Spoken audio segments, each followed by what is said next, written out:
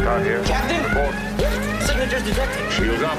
Signatures detected. Red alert. Context Starfleet Command. What's happening? Context Starfleet Command. Delay that order. Context Starfleet Command. This is the captain. Context Starfleet Command. Get out of my chair. Chair.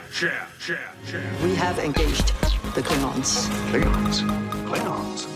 Welcome to The Greatest Discovery. It's a new Star Trek podcast for the makers of The Greatest Generation.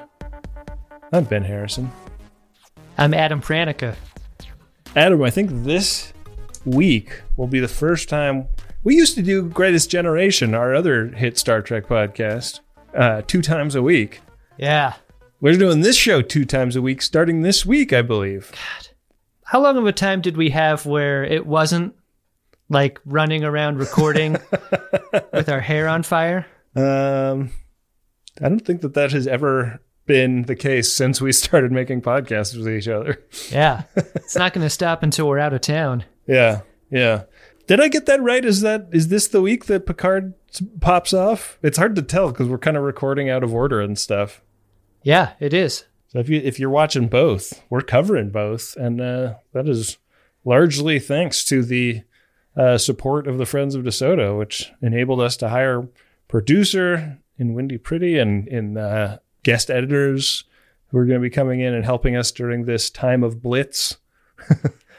I'm sorry, Ben. I'm just kind of freaking out because we're doing this while looking at each other during. Yeah. It's also rare for Greatest Discovery to be recorded this way. I feel like Greatest Gen, we've done a lot more of this than Greatest Discovery. Yeah, I wonder if it'll make it any better. Maybe. I mean, not much could make it worse. I'll tell you what's making this better. We kind of banged lunch today. We did a big lunch today.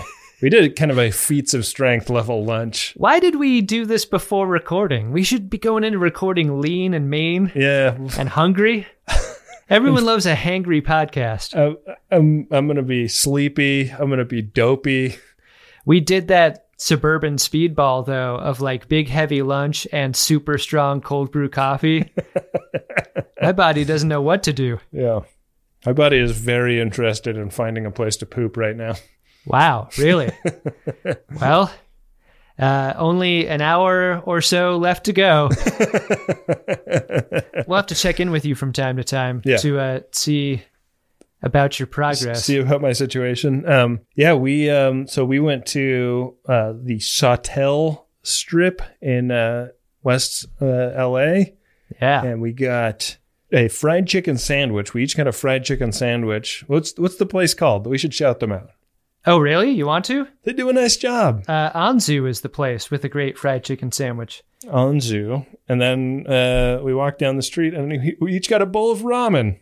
Yeah, we went to Killer Noodle after that. And I went middle of the road on my spiciness. This is a ramen spot that gives you a scale on which to order how spicy you want your ramen and also how numb you want your mouth to be after.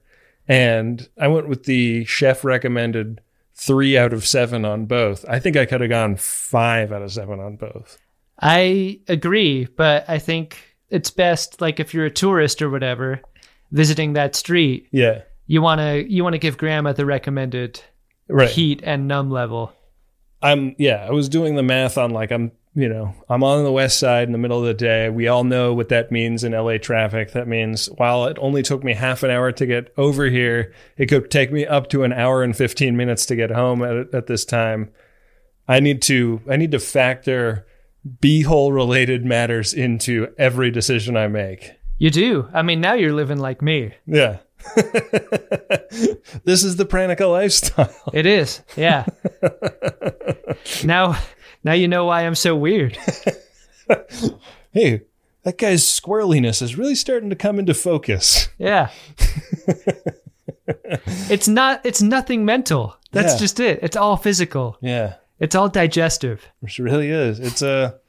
I feel like I've walked a mile in your shoes today, Adam, and I really appreciate it. Well, when you look down behind you and saw only one set of footprints, it's because I stole your shoes and left you behind. I stopped off for coffee. We got a big episode of Star Trek Discovery to get into today. Do you want to jump right into the old Epirunio? We've got a lot to cover. We do. In this, the 10th episode of Star Trek Discovery's 4th season. It's called The Galactic Barrier. We've been following the storyline of President Trina and Saru kind of having feels for each other.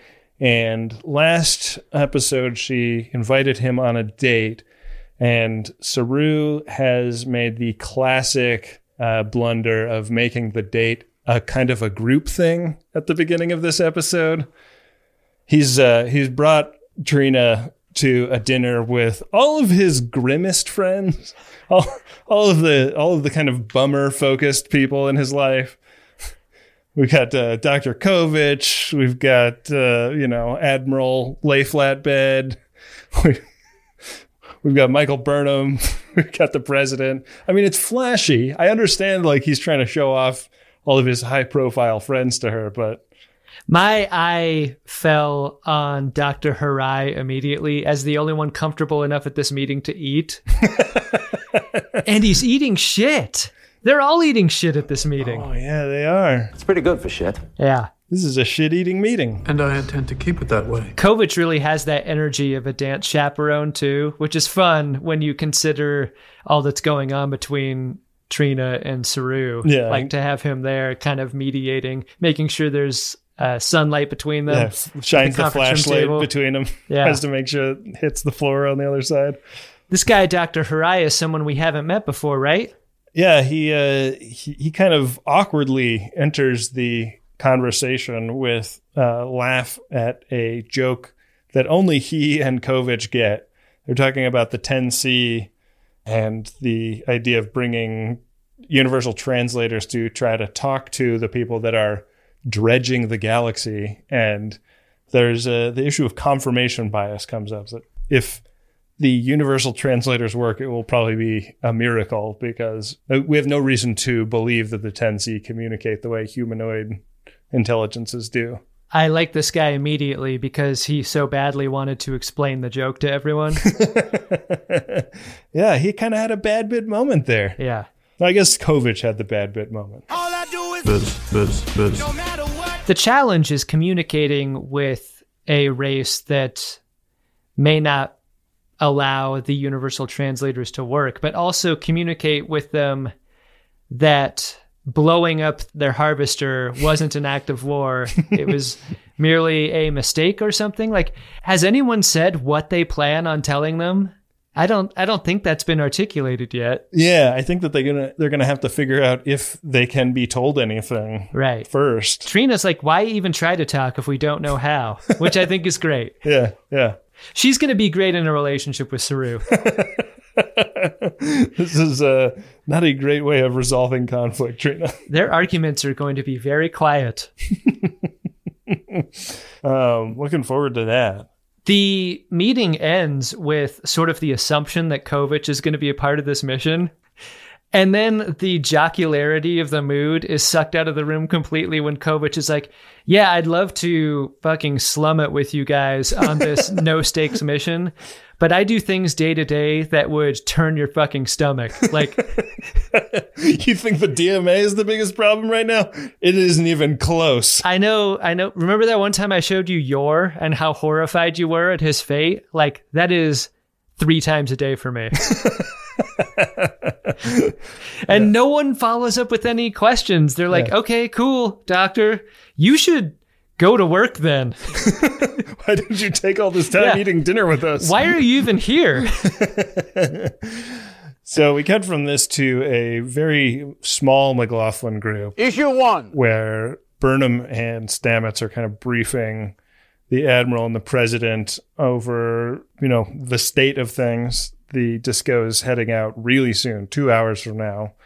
And they have some information about DMA 2.0, which is that it is the same DMA, but it's working way faster. What does this thing want? DMA! It's a much more powerful one. So the timeline has gotten really compressed. We're not talking about it moving in several days. We're talking about it moving in 12 hours. Book and Tarka are still AWOL, and like they need to get the team together, and they need to get the ship out there fast, given this new timeline. Yeah. There's the suggestion that there's a new delegate from Navarre that's going to replace Trina. Where did your head go when you heard this? It's interesting. Like, there's a moment where everyone looks around like, oh, this means the person whose name we aren't saying might be involved. Right. Where did my head go? Because my head went to Gabrielle Burnham, just because she's like the other person from Navarre that we know. And I was like, that's a great call. Are we really going to have her be the representative from Navarre? I'm fucking shocked. Good job by this show not doing that. Because this is what this show does. It is exactly what this show does. It was like I almost wondered if it was a disco head feint to like throw me off, because I was like, okay, like I understand that this is Discovery and we're going to have a Gabrielle Burnham pretext in this episode, but we're getting near the season finale, so right. Yeah, we got to bring her back. I was absolutely stupefied that they didn't wind up doing that. I didn't quite understand why it couldn't be Trina the whole time. I mean, it's said a little bit later why it couldn't be, but like, hey, while we're on the subject of replacing ambassadors, shouldn't we get a new delegate from Quajon? Yeah. Is it too soon to replace Book? How many people from Quajon were off-world when the DMA hit? I was thinking the opposite. Like, you should see the new guy. He's just covered in bird guts and kid entrails. He's dead. He's very dead, but It's just Bernie! You know how they say being hit with bird poop is good luck? Well, we're just hoping this guy is extremely good luck, given what he's covered in. Birds. The president of the Federation is coming. Rillick is like, well... For the fourth time this season, she's coming along where she's sort of unwelcome. She's like, listen, I don't normally do this. I'm retired. I'm technically retired from diplomacy, but just this one last time, I'm going to ride with you guys. This show has been generous with how much information it gives us as far as time it takes to get somewhere, time it takes to do something, time they need to accomplish their mission. And this is a moment where I wish they were a little less generous with that, because it's unintentionally a laugh line for me when I know they've got 12 hours to complete a mission, but Burnham says she wants 2 hours to allow the crew to say their goodbyes. You think the crews at Wolf 359 had some time to like write their letters home and like pack up their shit? Yeah. There's an order of operations problem, because we get the explanation for part of this in the next scene, which is that they need to completely modify how their shields work to go where they're going. But we don't know that yet. So it's like, It's hard to feel a sense of urgency when right on the heels of this timeline, they're like, all right, cool. Well, we'll get ready to go in these next few hours. I'm gonna take a schwitz, shower off, get a bite to eat, and then we'll go. When Rillick tells Admiral, a little too willing to have that first talk about the birds and the bees with his kids, that she's transferring all of her presidential power to the VP, as if she's like getting a colonoscopy. Like, I do this all the time when I go onto the disco. Like, I just tell my executive assistant that I'm getting a colonoscopy. All of that administrative work is done behind the scenes, and then I'm ready to go.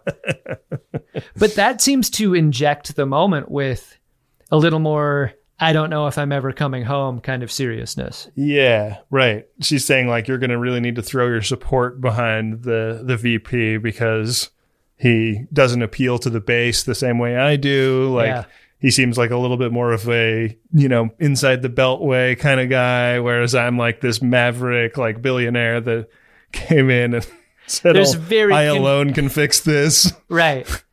Listen, all I'm saying is that in a crisis situation, it wouldn't shock me if my supporters showed up with a noose set up for him. Sure. And they would be intending to really use it. And that's scary. So I want the military to line up behind this guy while I'm away. The show does this with Rillick, though. They're like, you know very little about her, and what you do know you don't like, until a moment like this where she's like, Here is my LinkedIn work history, which actually makes this decision make complete sense to the both of us that I would go out here on this mission. Right. Yeah. It's a hell of a thing. Yes, it is. We cut to Book's unnamed ship, where he's getting ready to kick Tarka off his ship, and Tarka is starting to spin what happened with the DMA as, hey, this is actually a good natural experiment. Now we know that they can make as many DMAs as they want, and that they are almost infinitely powerful relative to us. This is knowledge that we need to have. I definitely had a feeling when someone else's fuck up was made into a learning experience for someone else. Like, do not spin things that way with me. Yeah. Tarka's indignance here was like that exactly. But he is making the case for, like, even if you want to kick me off the ship, Book, you actually need me, because if you're going to go to where the 10C are, if you're going to jump to that part of the galaxy, you're going to need to go through the galactic barrier. And the only way to do that is with programmable antimatter. Right. Which, like, if you think pouring isolinium into a pepper mill is dangerous, wait till you see programmable antimatter. I'm trying to think of another kitchen device that's difficult to fill. You just try emptying the used oil reservoir of the programmable antimatter. Yeah. Oh, man. You try pouring that stuff off into an empty gallon jug of milk. Yeah. It's messy as hell. Fortunately, Tarka knows where some programmable antimatter can be got. Book's like, great. Where's the next karma barge we're going to? The next scene is with Saru and Bryce. We kind of called this shot, right? We did. That Bryce was getting written off the show. And yet Bryce's goodbye does not come with music or montage package. It doesn't seem to have been motivated by anything. What it does come with is the fuck you of a Saru's hand on your shoulder. Yeah. He's like, get that off me. Bryce is going to be working with Kovich, which I was like, doing the stressful, non-specific shit that Kovich does? Yeah, I don't think you want this, Bryce. Yeah. Even Tilly like blows in a call to Bryce, and she's like, look, I've like kind of heard what he's doing over there. And I'm hearing like weird sounds from his office. Yeah, yeah. My wife's legal admin at her job just like jumped to a different shop at the same place. And like it's like everybody knows it's like the worst part of the office to be working, because they work crazy hours. They like work 7 days a week. There's no time off. And she's like, why did she do this? I kind of feel like that's what Bryce just did. The differences between the Tilly goodbye and the Bryce goodbye are so vast. Yeah. That I can't help but have weird feelings about it. Like, did the actor who plays Bryce fuck up somehow? Is he somehow undeserving of the send-off that Tilly got? Yeah, or did he just like not want to keep doing the thankless job of being a bridge crew member on Star Trek Discovery anymore, and like asked to be written off? I'll miss you guys though. The Tilly goodbye makes the Bryce goodbye look like the Vulcan hello, man. Isn't it nice doing this in person when you can see me laugh when you can't hear it? It makes a difference. Yeah. Anyway, I guess bye, Bryce. Yeah. I would say we hardly knew him, but we didn't know him at all. Yeah, we knew nothing about Bryce. Less than hardly is how much we knew Bryce. Does Reese feel bad about this? Or was like Reese pissed enough at him based on the last episode that Reese is like, good riddance? I mean, that's the bro hug I wanted to see on his way out. Is this the first time Bryce and Saru have even had a conversation? It would seem that way. Yeah. Weird. Well, anyways. Bryce is like, hey, who's that chick who's scoping you out with the shoulder pads? Yeah. Are things awkward between you or nah?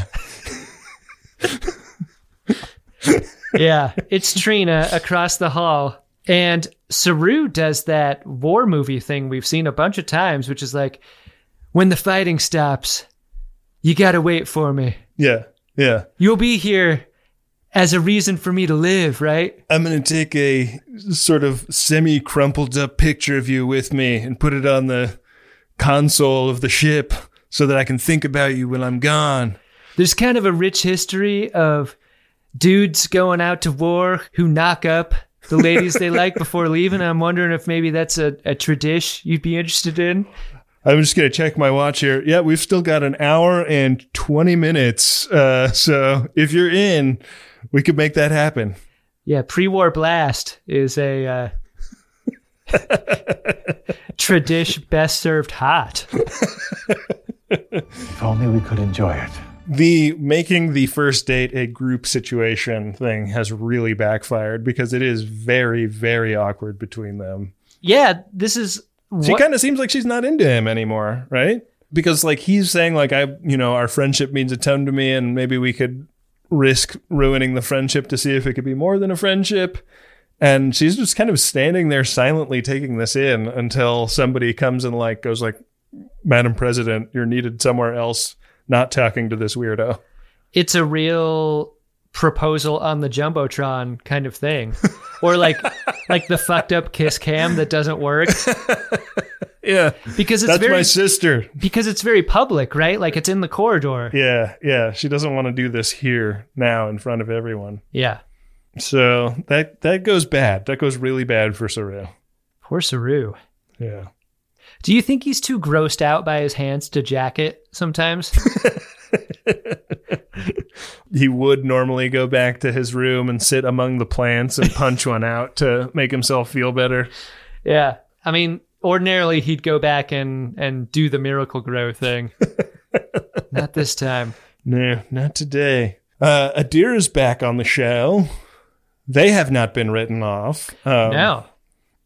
I actually really like this scene where Adira comes back and Michael Burnham's just like, hey, welcome back, Adira. And Stamets gets like super weird.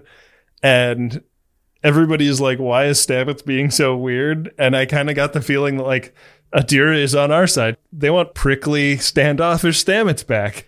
I mean, I agree with Adira. Yeah. If that's the case. I mean, what the hell has been wrong with Stamets is a question we've had for the last 3 seasons.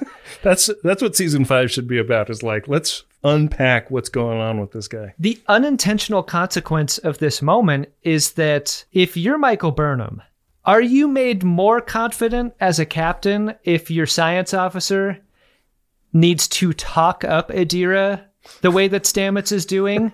When you really need to depend on Adira and Stamets and everyone else for your survival. Like, right. I don't want to be sold on Adira's skill here. I want to be fucking sure. I think that's the thing that Adira and Michael Burnham are reacting to, though, is like that they are sure. Oh, okay. They're like, why?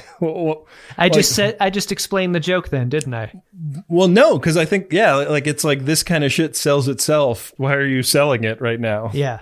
So, well, it's very interesting that there is this much salesmanship, and then we don't see Adira at all for the rest of the episode, especially during the emergency style moments where Adira could be helping. Yeah, it does really feel like probably Gray is being written off the show, though. Definitely. I can't remember. Did Gray get a montage and musical score? I just feel like that's the baseline now. I don't even think Saru put his dog dick fingers on his shoulder. And now I know what I've been missing. I mean, it would gross me out, but I would resent not having that kind of send-off. Yeah, so Burnham has to kind of establish some ground rules for Rills now that they're going on another mission together. And she's like, listen, you have the pull to get on this ship whenever the fuck you want. There's nothing I can say or do to prevent that. I would really appreciate it if you did not undermine me in front of my crew and make them feel crazy and unsafe when we are in the middle of emergency situations.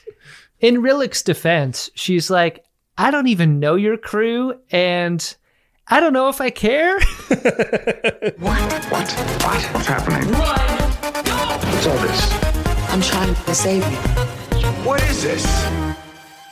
So they're going to spore jump to the edge of the galaxy, which is where the mycelial network peters out, and then they have to warp to the galactic barrier from there. So they're going to be 4 light years shy of the barrier where they spore jump to. Yeah. So they've already burned 2 hours of this pre-trip time unpacking and their goodbyes. So like, what's another speech really? Like, what's the difference? Let's go into the speech. Yeah. So we get a big Michael Burnham captain speech. Let's get to it. Hi, Captain. It's contractually assured that she gets 1 per episode. Yeah. Where's my 2 pages? I want my 2 pages. And we jump. Yeah. Away we jump. And that's our cold open. Yeah. Can you believe it? I was shocked that we got a theme song here. By the time we got the theme song, I forgot the theme song was part of the show.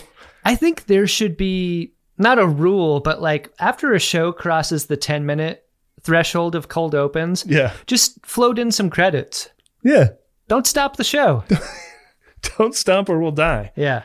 So Stamets did not get them quite as close as he had promised. He gets them 9 light years away. We do get a shot of him coming out of the spore box, though. Yeah. Finally. Which was nice. I kind of liked that angle, the kind of cowboy shot of him coming toward the camera, explaining like... Taking a couple of wet wipes to his forearms. Yeah. We've never spore jumped to this part of space, so this was as well as I could do given...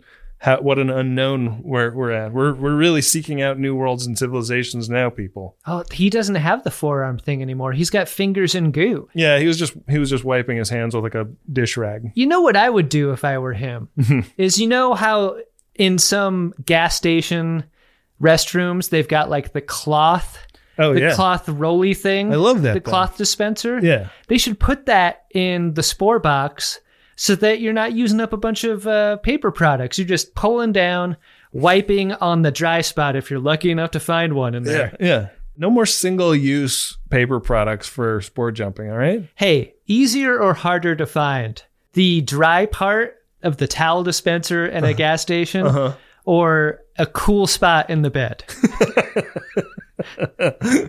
Oh man, both very difficult in my experience. Yeah, both a challenge for sure.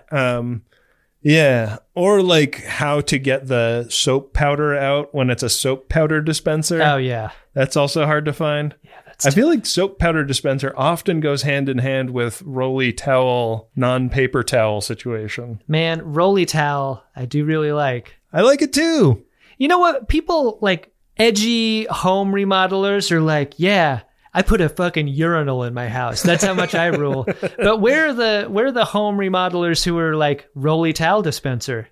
In the kitchen. In the kitchen. If I went over to someone's house and they had Roly towel dispenser in the powder room, I would be flipping. It would be all I could talk about. It would be great. Imagine your paper towel budget just crashing after that. Oh my God. It pays for itself in like 6 months. And it's fun. We didn't even mention that part. Yeah. You'll be whistling Symphony Doodah out of your assholes. Do you think that it's a continuous loop, or is there like a roll with new towel and a take-up roll, and then they take the take-up roll and throw it in the washing machine? Here's the thing. I've never encountered one of those where it was out. Yeah. Where it reached the end. So I think it's one continuous loop. Wow. I think this is all they have at the Apple headquarters. It's infinite, you could say. Yeah. Wow. Are they always pink for you? I feel like they're always pink. They're either pink or baby blue, I think. Wow. Yeah. Well, I mean, that's troubling. You know, you don't want to just stop forcing unlimited towel loops into these fucking false binaries. Towels should be on a spectrum. You know, they blew up a gas station with their Roly towel reveal party. And you thought that was going to stop everything. The most inscrutable episode title we'll ever have is Roly towel reveal party. Which is also a linguistic exercise I want to do before shows. Mm-hmm. Red leather, yellow leather, Roly towel reveal party. The tip of the tongue, the teeth, and the lips.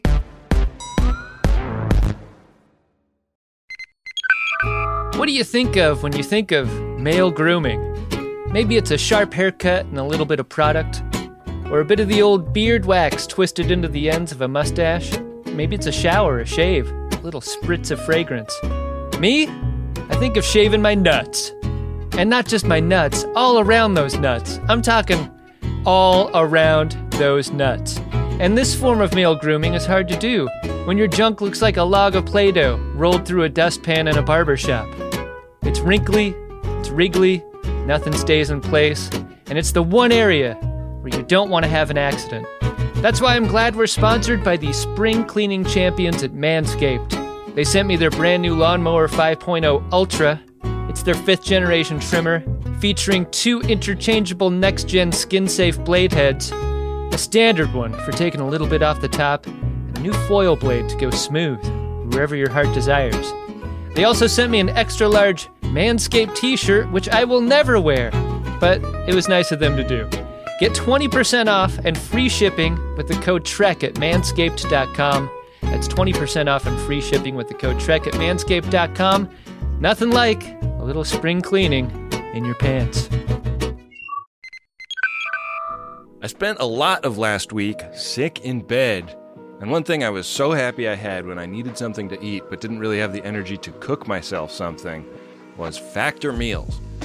Got a couple of these in the fridge at all times, and they are delicious, fresh, never frozen, chef-crafted meals. And they're ready to go in just about 2 minutes. And this is convenience food that is actually tasty and full of real ingredients and not hyper-processed crap. And they got you covered all throughout the day. They got pancakes, smoothies, grab-and-go bites, and you can get as much or as little as you need by choosing your meals every week. Plus, you can pause and reschedule deliveries at any time. So head to factormeals.com/Trek50 and use code Trek50 to get 50% off. That's code Trek50 at factormeals.com/Trek50 to get 50% off.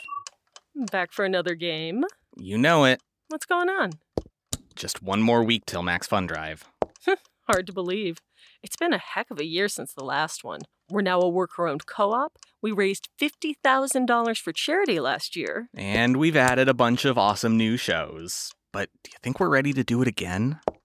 Absolutely. Lovely new gifts are lined up. The episodes will be amazing. And wait till everyone hears the bonus content. Yeah, plus they know to go to MaximumFun.org/newsletter, so they're getting all the news. Oh, like that meetup day is on Thursday, March 21st. Then what's bothering you? Me? Oh, nothing. We're all set for Max Fun Drive to start on Monday, March 18th. I just didn't want you to see this coming. Check. What? Hang on. Most of the plants humans eat are technically grass. Most of the asphalt we drive on is almost a liquid. The formula of WD-40 is San Diego's greatest secret. Zippers were invented by a Swedish immigrant love story. On the podcast Secretly Incredibly Fascinating, we explore this type of amazing stuff. Stuff about ordinary topics like cabbage and batteries and socks. Topics you'd never expect to be the title of the podcast. Secretly Incredibly Fascinating. Find us by searching for the word secretly in your podcast app. And at MaximumFun.org.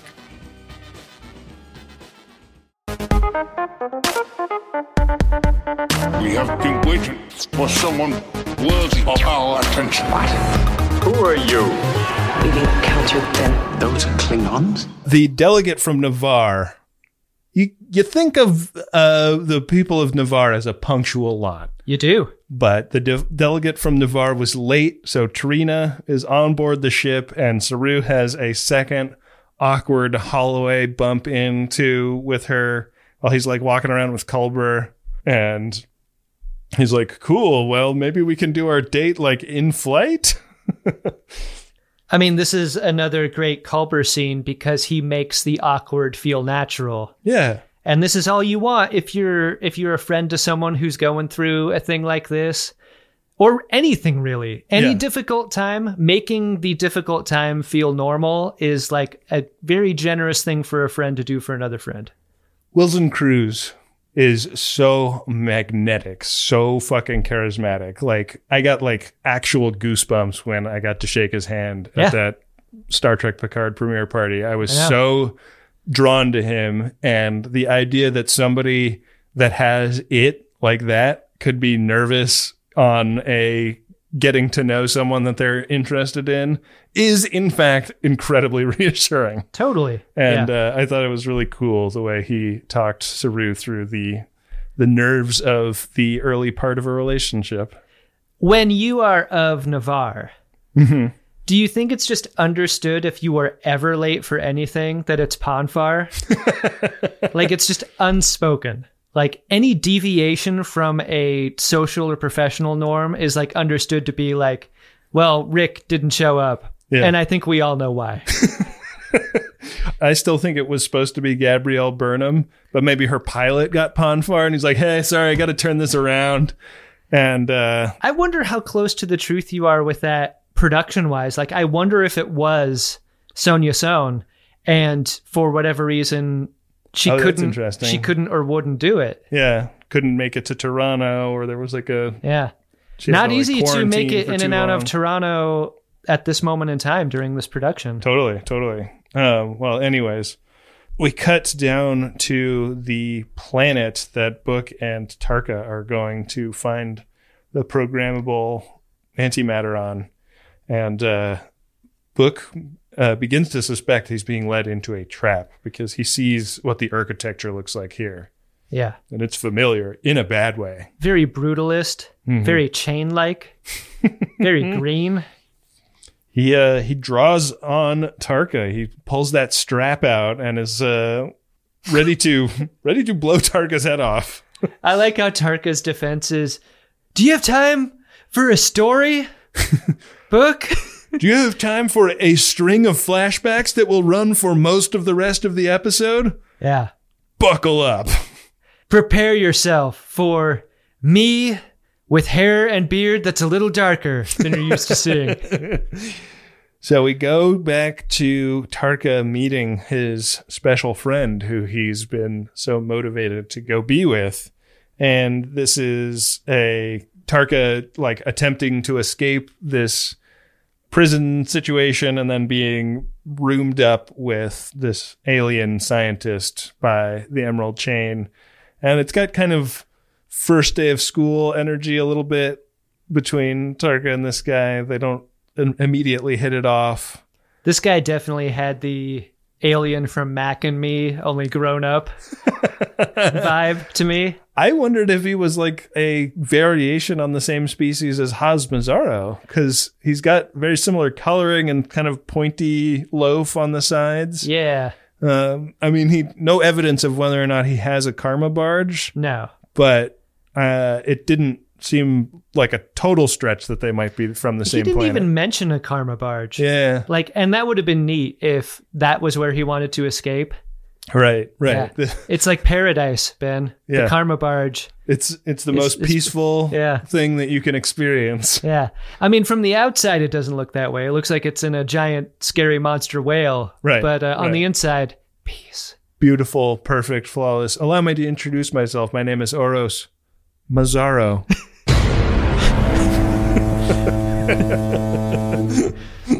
Hey, Ben, great scene here. Because we have a new winner of the most uncomfortable Star Trek pillow contest. Come on down and accept your award, weird 3 rectangles with a rectangular divot in the middle that looks like chiropractor furniture. This is a first win of weird rectangular pillow, beating out triangle pillow from Deep Space Nine and cube pillow from Star Trek The Next Generation. You even see a second most uncomfortable Star Trek pillow winner in a subsequent scene where Oros and Tarka are both laying on them. Yeah. And their conversation is not about how uncomfortable their prison pillow is. Yeah. You would think that would be kind of all you could talk about in a context like that. It's funny, though, like the way the show kind of winks at modern times, because Tarka's like, boy, my pillow fucking sucks, right?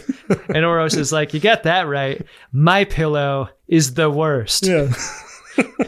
It's fucking trash. I can't believe the marketing worked on the like only the Emerald Chain would fall for this kind of only bullshit. The Emerald Chain would buy these in bulk to support some sort of terrible person.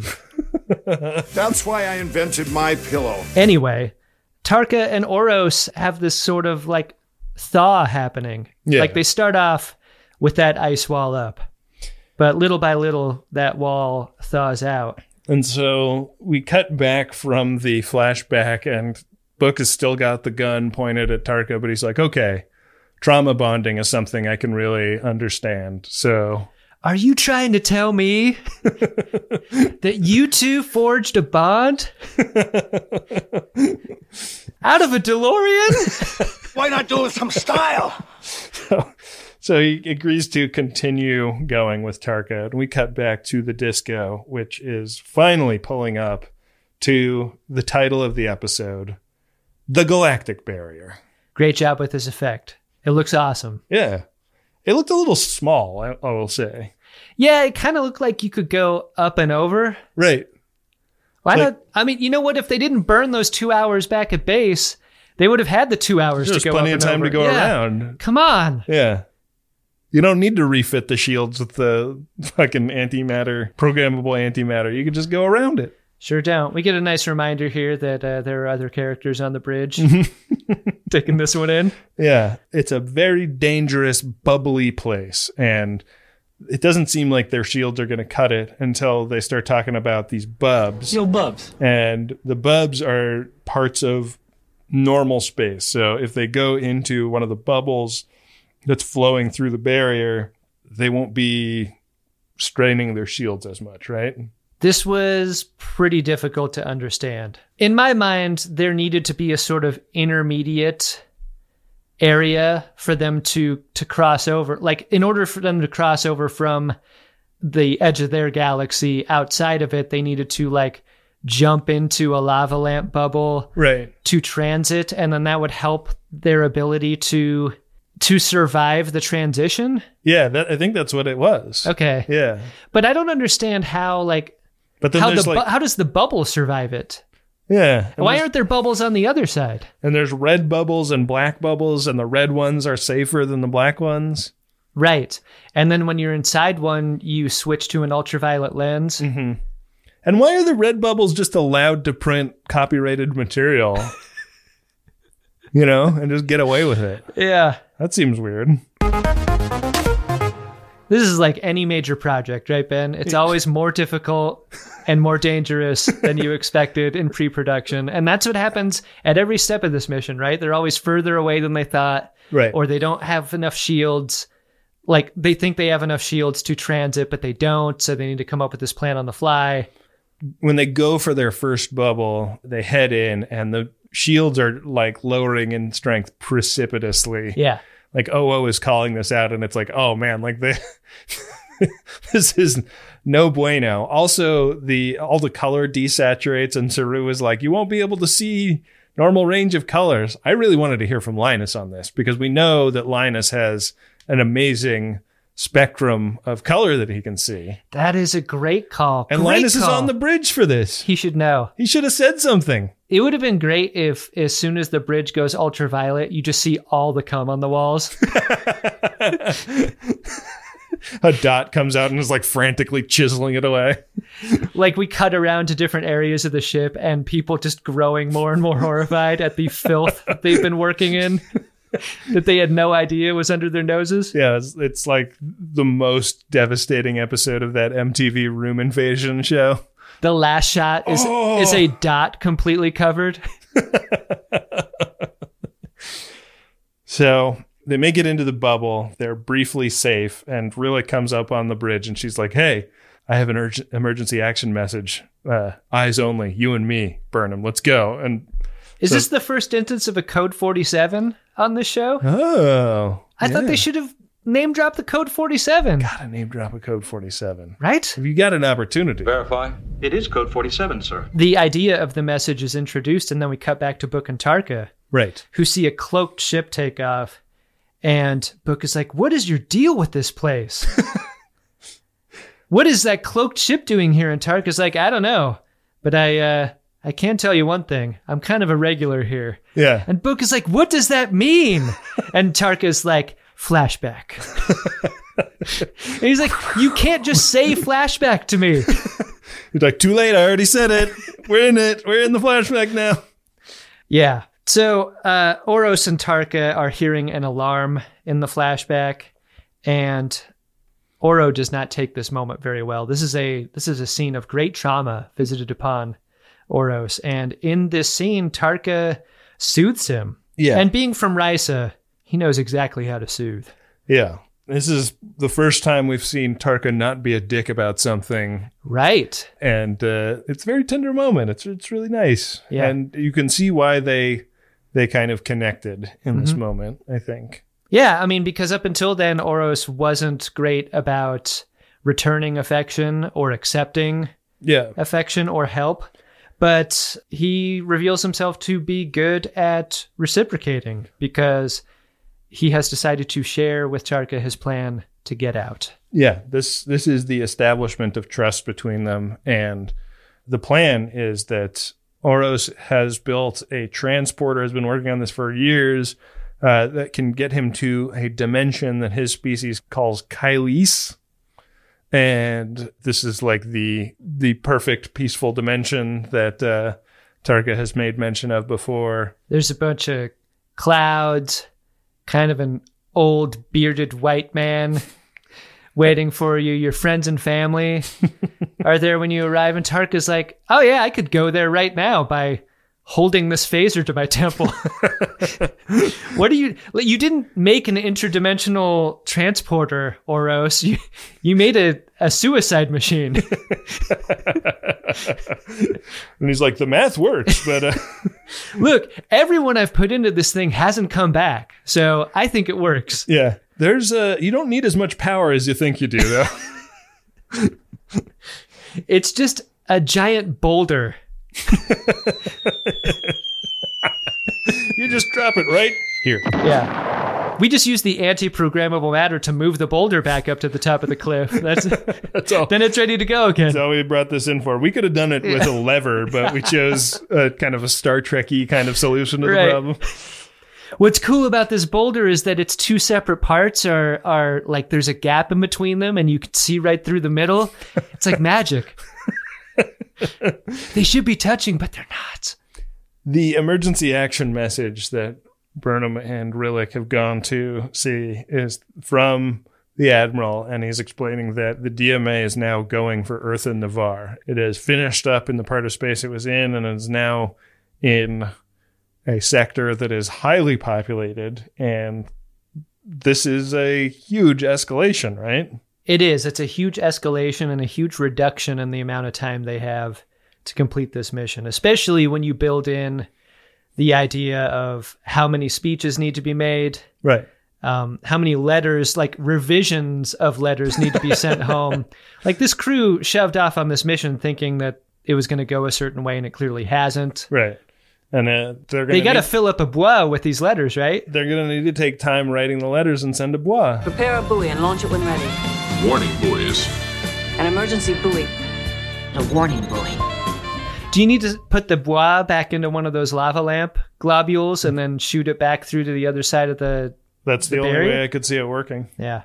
So they have a bit of a conflict here because Rillick does not want to reveal this highly classified information to anyone else on the ship, but Michael Burnham really feels like her crew deserves to know this, and they don't really have time to come to a resolution on their disagreement because they get called back up to the bridge. I really liked Sonequa Martin Green's performance in this moment of just being like, I want to solve this problem, but we just don't have time. Right. So they go back out on the bridge, and the bad news is that their bubble has hit a bubble traffic jam. Ben? Yeah. What is going on with Detmer's dialogue? A fucking traffic jam? Do they want Emily Coots to quit the show? Is this why Bryce left? He saw what they were starting to do to Detmer.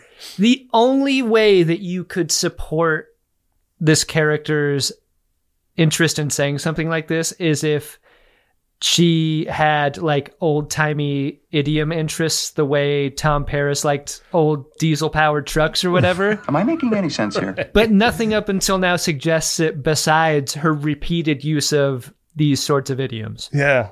Yeah, it is weird. I don't get it, but like for multiple episodes in a row now, Detmer is saying something like this, and I'm like, no! It'll be bumpy. So this is a traffic jam we don't have time for. We have no idea how long it's going to take to clear. We got to start to look at other options. It's not like LA where they just forgive you for the lateness. Right. Understanding that the traffic is an issue. It is what it is. Yeah. It's a hard place to be. Stamets proposes skipping over to a different cell and using that cell to coast the rest of the way. But the problem with this idea is that if they were to leave the cell, the ship would be subject to the damage that they were under before they hopped into this one. Right. And they don't know if they have the shield power to make it over to a different cell. Right. So it's a big risk, but they're going to have to take it. Yeah. Really, is just hating this. Yeah, she's starting to kind of break down on the agreement between her and Burnham over whether they're going to not undermine each other in front of everyone else. Yeah. She really wants to undermine so bad. Oh, she's so tempted. It's right there. Ooh, it's like a marshmallow on a plate in front of a toddler. Yeah. So, back on this planet, Book and Tarka walk into the ruins of the cell/lab that Oros and he spent so much time in. I thought this was kind of a weird moment because Tarka's like, yeah, the programmable antimatter's in the locker floor over safe there. under the sand. No, he initially says it's like over there in that locker, and Book goes and looks and he's like, it's not here, mate. And it was like, did you just mislead him so that you could have more flashback? Yeah.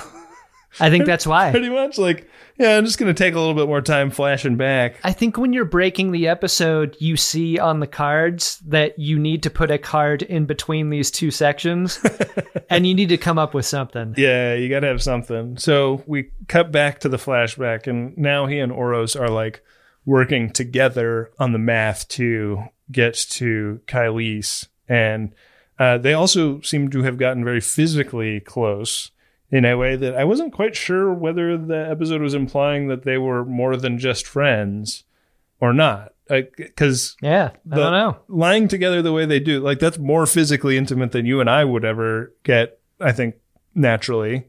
But, that's... I mean, I'm hurt by that, but okay. Partly informed by the fact that I don't really like you that much, and partly informed by the culture that we grew up in. And if we were from a different culture, that might be a different story. Yeah. If you were a Mac, maybe. Yeah. If you were cool, maybe. I'm not embarrassed. Love you. I love you. The flashback shows us the first run of their invention, and when they start hitting buttons and the transporter beam starts to activate, you think for a moment it's going to work. There's so much hope. Yeah. They hold hands in the transport, and I immediately thought that was a bad idea because as soon as the malfunction happens, I'm thinking, oh shit, they just created Tarko. Do not turn around, Tarko. Yeah. It's The Fly situation. Yeah. Or a Tuvix situation. Yeah. The back of the head on a Tarko. Gross as hell. Would maybe give Tuvix a run for its money. Yeah. Yeah, but the idea seems to be that by turning this machine on, they have set off all sorts of alarms at the prison they're in. Yeah, and maybe if it was just one of them, the power would have been enough, but because they tried to do it with two, it didn't work. I was kind of ready for it to be like a betrayal or something like that, where like Orso's like, you know what? This would have had enough power if it was just me. Look at how tiny I am compared to you. You're a fucking oaf. Get out of here. Get off the pad. I'm out. So the motorcycle bad guys come in very angry. Yeah. And they get in a Star Trek fight. Tarka winds up killing one of them and then like using the gun to like phaser the neck bomb off of the back of his neck and then off of the back of Oros's neck. But Oros is all like fucked up and bloody on the floor. Yeah. Did you think that Tarka fucked up the neck shot and that's why he was in such bad shape? Because that's a no-look move that Tarka does to himself. Yeah. And he does it real quick too. I think he's been practicing. I mean, this is the equivalent of like cutting your own bangs, but like if you had bangs on the back of your head. Wow. Like mullet bangs? Yeah. It's a masterpiece. Oros is really fucked up, either from his neck thing getting shot off or by what the biker gang guys did just a moment before. And then Oros tells Tarka to leave him, that he's too hurt. Yeah. Leave me here and escape the prison. And Tarka, I guess, like hides out in some Star Trek caves and then eventually kind of notices that Oros probably left because there was a huge power surge and has just had to go off the assumption that Oros made it to Kylise. And yet, are we to believe that Tarka is acting irrationally because there is no fucking way Oros survived this moment? Because he looks too injured to move. Right. And there's more and more of these biker gang guys that are going to descend upon them before Tarka leaves.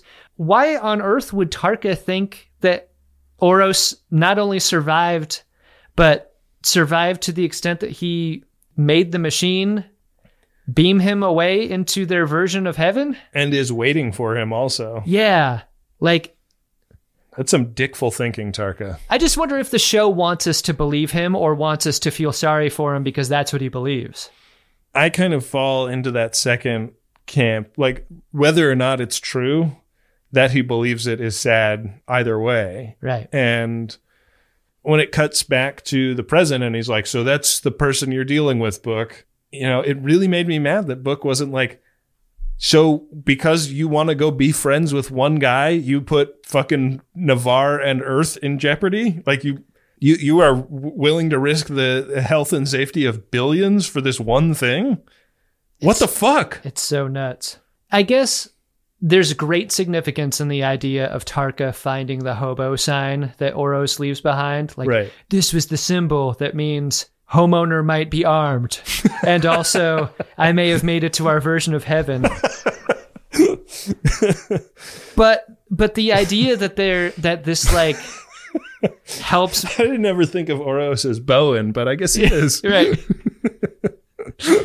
But you're so right for Book to not challenge this at all and to just be like, all right, we're the same now. Oh, like it kind of flies in the face of the character development they've been doing with Book this season, right? Like I think they're unwinding his character development in a really destructive way. Right, because his raison d'etre up till now has been don't let what happened to Quajon happen to anyone else. And now he's like, well, who fucking cares? Tarka is just a man standing in front of another man, asking him to trust him with the power source for an interdimensional transporter that he's always wanted to make.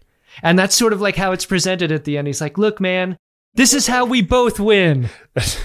And Book is like, you had me at hobo.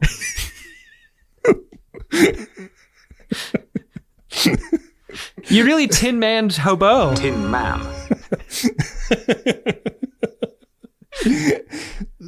The Discovery this show's better after a heavy meal and a cold brew coffee, right? I think so. The Discovery has 4% shields when they make it into the bubble. They had 6 seconds to spare. I love the like the ship is about to fly apart. Let's cut around the bridge and find out what vacations everyone has planned for after this. Yikes. I mean, strangely Earth-centric. Strangely like West Coast-centric. Yeah, I was really surprised by that. Yeah, everybody's doing stuff West Coast, North America, pretty much. Yeah, so it's a total like Christopher McCandless centric series of fantasies that everyone's got. Yeah.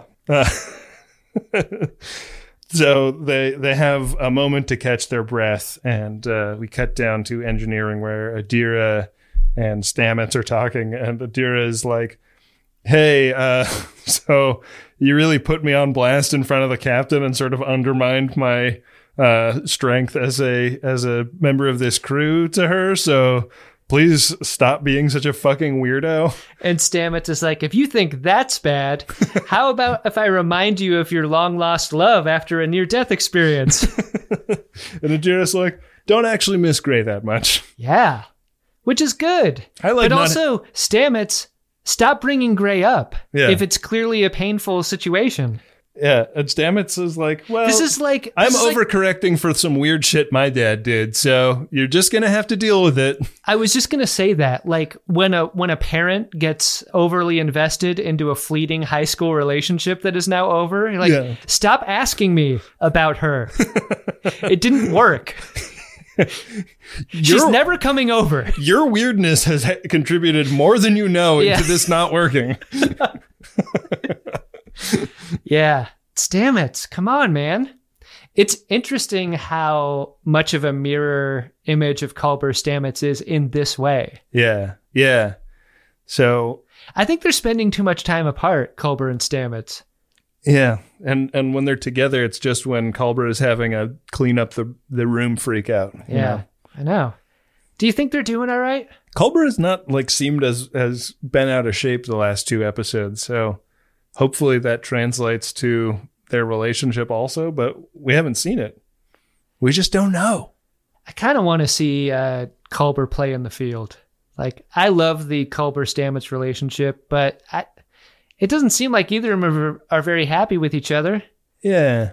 Let's see some positive stuff about their relationship. I want to see them brushing their teeth more often. Bring back the before bed routine. Yeah. That would feel great. Just every episode, take one speech out and put one toothbrushing scene in. I would love that. That'd be nice. That's I think a solid punch up for any Discovery script. It would make Star Trek Discovery a little less stressful in general during the act of watching it. Yeah. Yeah. And we'd know that their tooth hygiene was in good shape, you know? Unspeakably beautiful. Yeah. And that would be very reassuring. The whole cover-up of the knowledge about the DMA having moved into the Alpha Quadrant is creating some friction between Burnham and Rillick. Yeah, they didn't get time to resolve this before, so they have to have another conversation about it. And I thought that this was a scene that was very much to Rillick's credit, because Michael Burnham is basically like, hey, we are feeling weird and out of control, and this secret knowledge that only you and I know is tempting to just try and control who knows that. Did you hear how many people on the bridge crew just said something a moment ago? That shit freaks me out. They are not well. You know, the DMA is aimed at the west coast of the United States. That's a lot of vacations that are going to have to get replanned. I had no idea how obsessed they were with Christopher McCandless. So she's like, hey, obviously your call, you're the president, but I personally think that we should tell everyone. I think we should make a leadership decision about that. And I like that Burnham says she's angry. Yeah. She's not just at the DMA and at the 10C, but also at Book. She's got a lot to be angry about this season. For the longest time, Book was the only one permitted to embody that feeling. Yeah. Yeah. So they go out onto the bridge where the ship has emerged into extragalactic space. Yeah. We are against a dark background now, people. Extragalactic, planetary, extragalactic. And the Prez drops the knowledge. Another dimension. A dimension named after a guy named Kyle. A dimension named after a guy named Kyle. And the Prez drops this knowledge bomb. She gets on the PA, tells the whole ship that the stakes have been raised even more. Crew of the Discovery, you may not recognize this voice after the bosun's whistle. You're used to hearing Burnham, but right now it's me. I know you think that this is about to be a speech, but it's in fact going to fade up music, and you won't be able to hear most of it because we're just going to cut around to the awful news I'm delivering, washing over the faces of every single character that's ever had a speaking line on the show that hasn't been killed off yet. You heard me correctly. Earth and the planet that used to be known as Vulcan are both going to get blown up. I'm sure there are other planets in the A-Quad that are also in danger, but primarily I want to focus on those two. The moon probably also. in a lot of danger here. Would not hold out a lot of hope for the moon. Right. So what I'm doing is assembling a crack team of Earth's finest deep core drillers who will then be trained in the ways of being astronauts, and they will go to the DMA. When this montage ends, we wind up in the lounge on the Discovery where Saru finally gets his date with President Trina. I am so deeply sorry for this news. Nice that they sat him and her in front of that little fire pit area so that his hands are backlit and kind of in shadow. You can't really see them. Yeah, I did like that part. That was nice. It's kind of the plane's going down, we might as well hook up. It's also really nice when you're enjoying a drink or a small plate at this restaurant that you can just charge it to the room. Oh, yeah, yeah. It keeps it kind of cashless and fast. I occasionally get in trouble in situations like that. I know. You know, when I'm checking out of Discovery, I find out, oh my God, I spent what at the bar? Holy shit. What's cool is like Saru lives there, but Trina's got a per diem. So Right. I thought it was very generous of Trina to put it on her tab. That was cool. Yeah. Solid move. The last little scene is between Burnham and Rillick talking about the heaviness of the crown, basically. Do you think Saru really likes margaritas for the salted rim? And he likes just a shitload of salt. The way he takes his tea. Yeah, yeah. I think so. Yeah. Oh, probably a salty dog is what he likes? Oh, yeah. He's into vodka drinks? Salty dog dick is a cocktail that we could come up with related to Star Trek Discovery. That's one that'll never make the official Star Trek cocktail companion book. It's vodka, grapefruit juice, salt rim, and a hot dog for garnish. Hell yeah. I want to see the salty...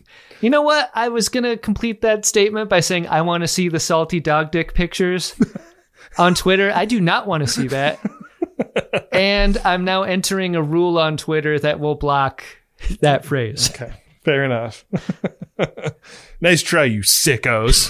All right, it's too salty. Sorry. The button on the episode is a scene between Burnham and Rillick, kind of talking about the heaviness of leadership in this moment, how scary this is for everyone, including them, but how everybody is kind of relying on them to at least make the case that there is a plan and that smart people are thinking about how to handle this problem.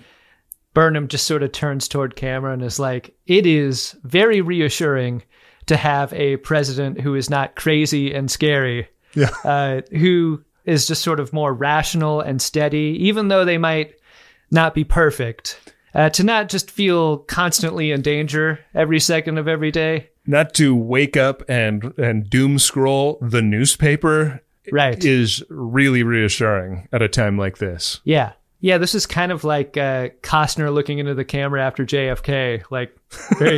Pretty heavy moment here at the end of the episode. Yeah, strange to have an episode end by going back and to the left. Right. But that's what it does. The last shot is the ship continuing on its course. They're heading to a planet near the space that the Tensi occupy. See if it'll give them any clues for how to make first contact, and just kind of keeping their fingers crossed that it's going to go okay. I mean, it now feels like there's two hands with fingers crossed here, because the way they describe this planet is like, well, no one lives there, but there may be clues about how to talk to these people. But probably not, because the universe is big and this is one planet. So we'll see. How many hours are left?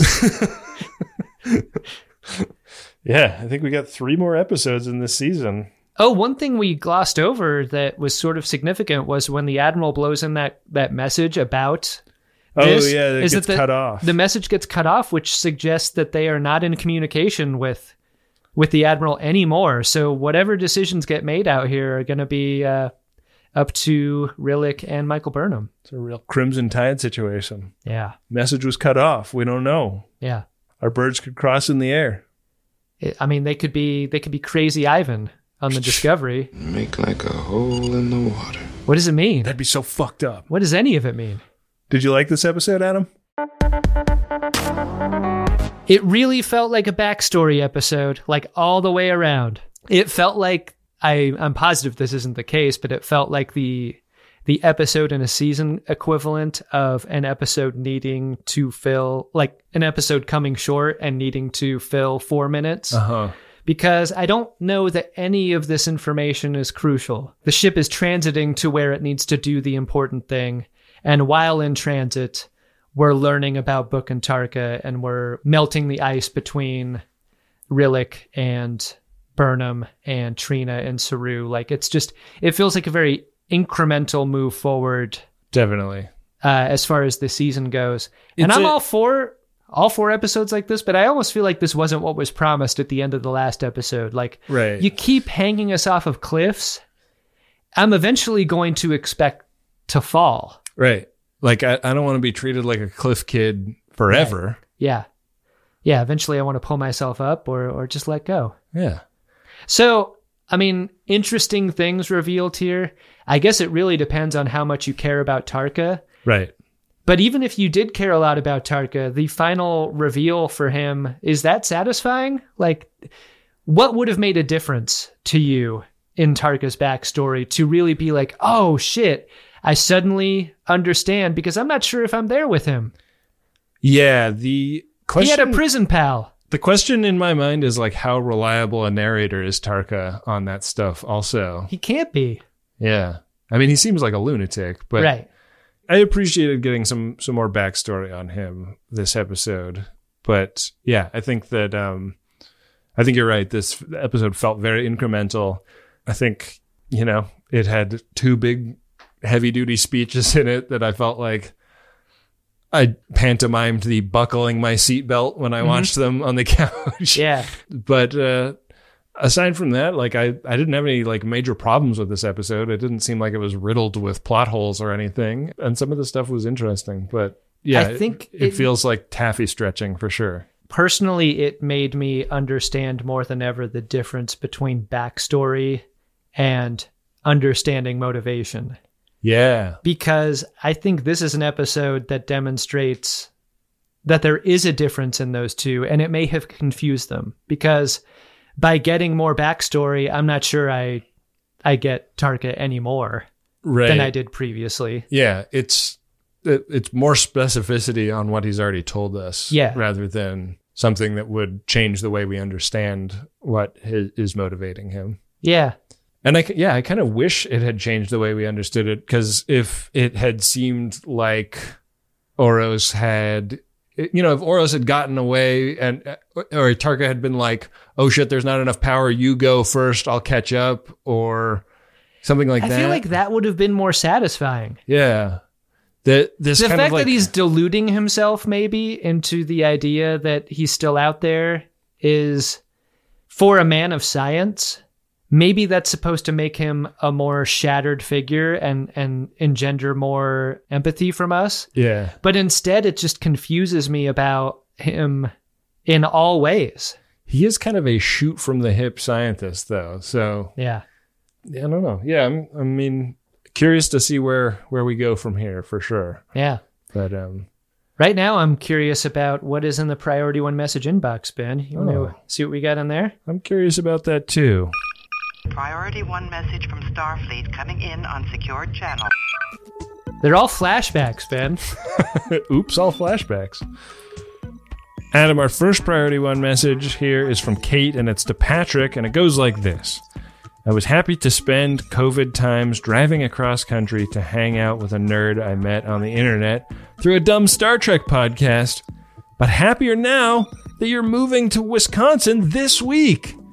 You have made the past year plus better than it has any right to have been. Remember, you can't punch a black hole. I love you. Q, Ellie, what? Roll Aaron drop.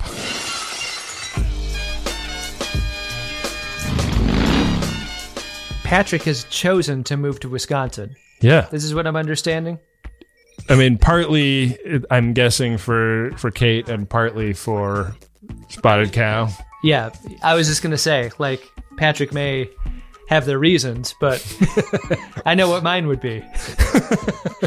Maybe if you're Kate, you sort of suppress the idea that you're the main reason for this move. There are other great reasons. I mean, Wisconsin, beautiful place, beautiful part of the country. Yeah. I'm sure that spotted cow is really worth it, though. I'll find out one day. I'm sure that Kate and Kate's company is a big reason for this. Yeah. But, wow. I mean, the idea of our podcast being a foundation for a relationship of any kind, really, continues to baffle me. Really remarkable. Yeah, have fun in Wisconsin, Patrick and Kate. Hope to see you at the Wisconsin live show. Yeah, that would be great. Yeah. Come introduce yourselves. Yeah. Maybe stay away from the cocktail on tap they have at this venue. Or maybe just have one. Yeah, just one would be good. Don't waterfall like I do. I do not remember the end of that show. Yeah. I don't even remember riding that tandem bicycle, but we did it. Yeah. Good things happen at the Wisconsin show. Ben, our second priority one message is from Peter. It's to Aaron. The message goes like this. Happy birthday. Like last year, COVID still sucks. True. We're still in love, and we are still as awesome as Laris and Jaban. Shall I compare thee to a Star Trek captain?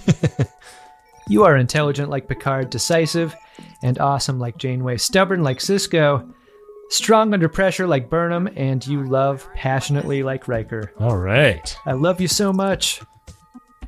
Dang. Wow. A couple of very affectionate messages here. Yeah. On or around the Valentine's Day date that were requested. Yeah, some people choose to get a room, but some people choose to get a P1, and if that's your choice, head to MaximumFun.org/Jumbotron and set it up.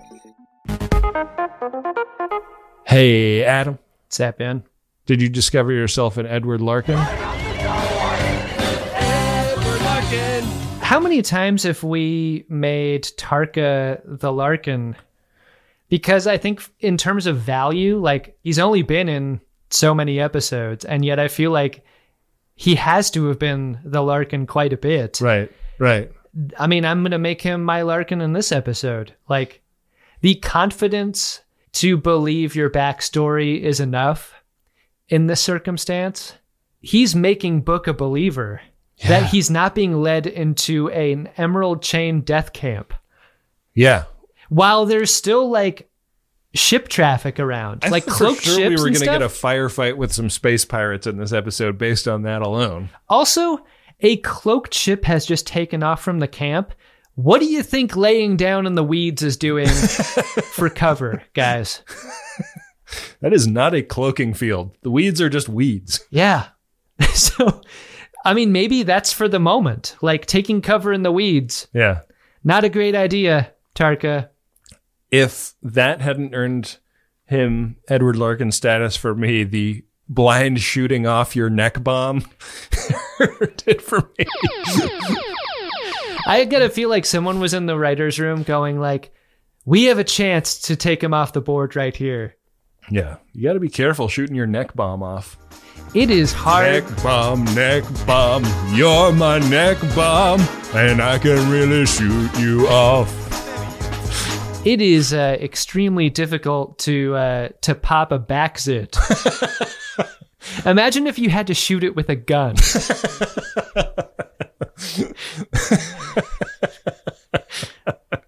Yeah, imagine that. That's a lot of confidence.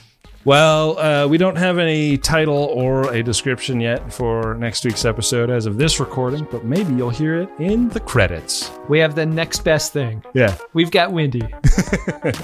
Take it away. The Greatest Discovery is an Uxbridge Shimoda podcast on the Maximum Fun Network.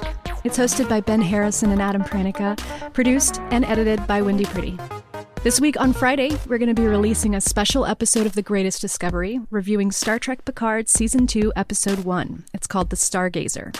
That episode will drop the day after the premiere, and we have a very talented guest editor, Rob Adler, working on that review, so look for it in your feed on Friday. The next week on Tuesday, we'll be back to talk about Star Trek Discovery Season 4, Episode 11. We want to say thanks to Adam Ragusia for the original music you hear on this show. Also Bill Tilley, who manages the @GreatestTrek social media accounts on Instagram and Twitter. We'd love it if you would recommend this show to a friend or leave a 5-star review online. You can also support the production of The Greatest Discovery and The Greatest Generation by becoming a member at MaximumFun.org/join. Thanks for listening. We'll be back later this week with more of The Greatest Discovery.